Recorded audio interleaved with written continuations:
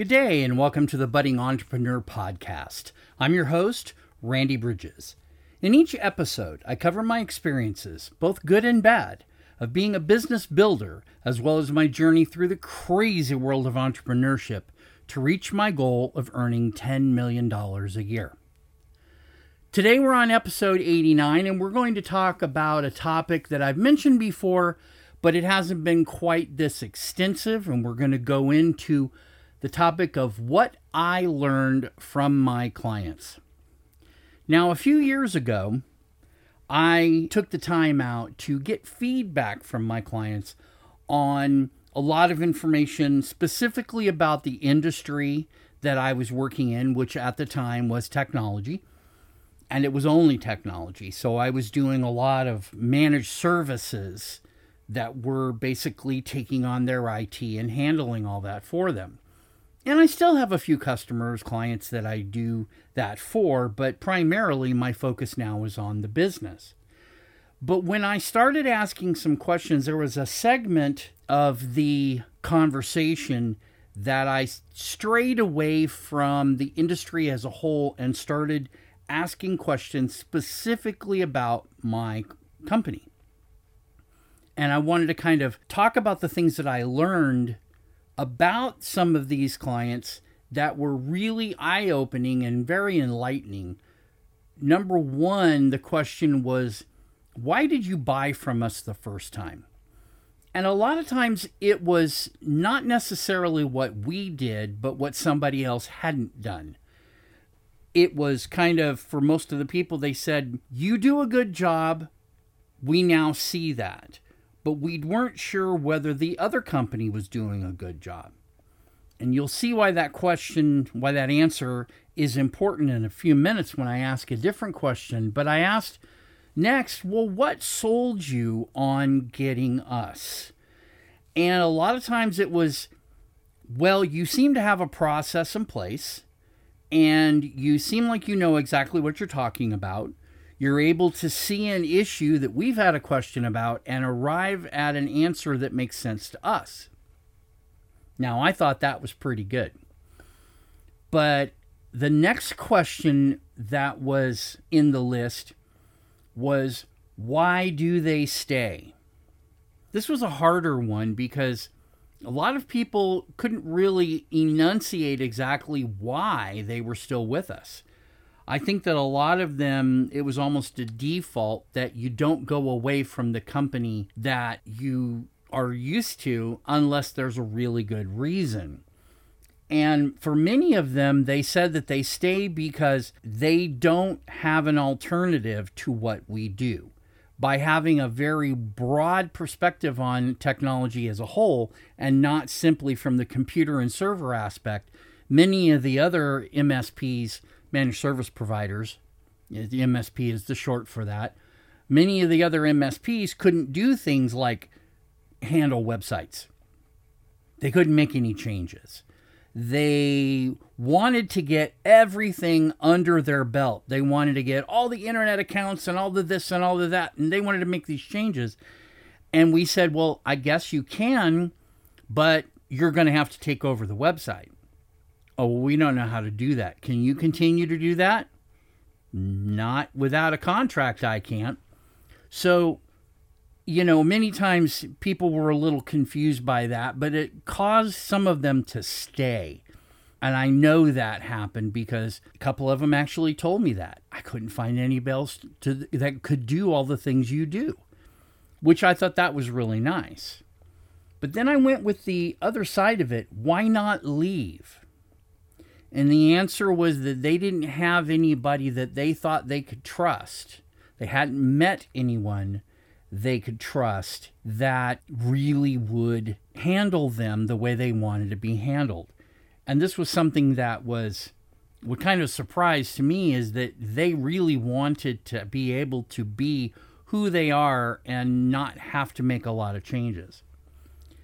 Now, there was another question that I asked for a couple of the clients that were no longer with us. I said, why did you leave? This was something that I usually asked every client. And it was related to kind of what sold them. Many of them said that competitors brought up questions that they had been wondering themselves. And so these questions were raised by the competitors, and they never gave us a chance to be able to address those. So I thought that was kind of interesting. We'd always do a handover meeting and what have you, but I'd always ask, why are you leaving? It was almost like they all had the same kind of thinking, that questions were being posed by clients very similar to, why'd they buy from us the first time? What sold them? And it was the same kind of a situation. So this was kind of surprising to me.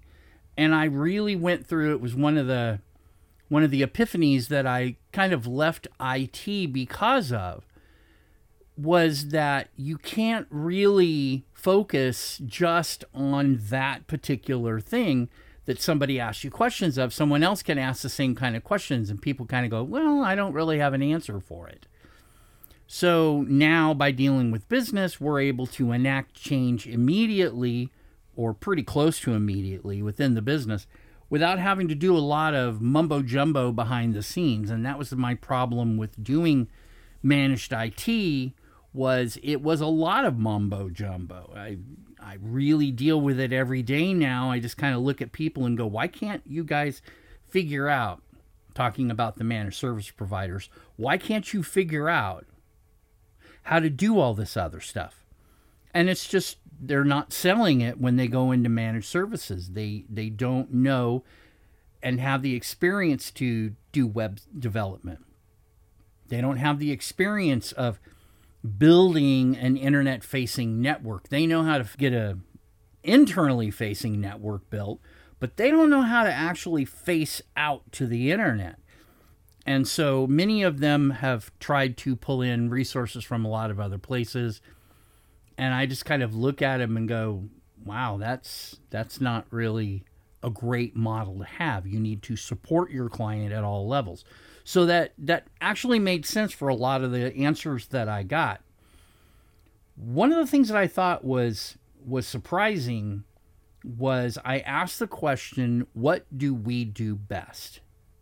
For all the times that I tell the client what to do, most of them said, almost to a complete, well, I guess it was everybody but one, said, listen. We listen. We come in and ask questions. When they've got a problem, we don't just say, oh, we'll just do this. We say, talk to us about it. What is this doing for your business? Where is this hurting you? Where is this helping you? And then listen to that, and then we can point back to that when we're putting a solution into place. And so that was really what most of them said. All but one said, we listen, which is nice, because that part of things now is something that I can integrate into my business every single day, is how do we listen to people? So if you've never done this, I really recommend that every business owner stop and take a look at the clients they have, at the prospects that they've lost and the customers that they've lost, clients they've lost.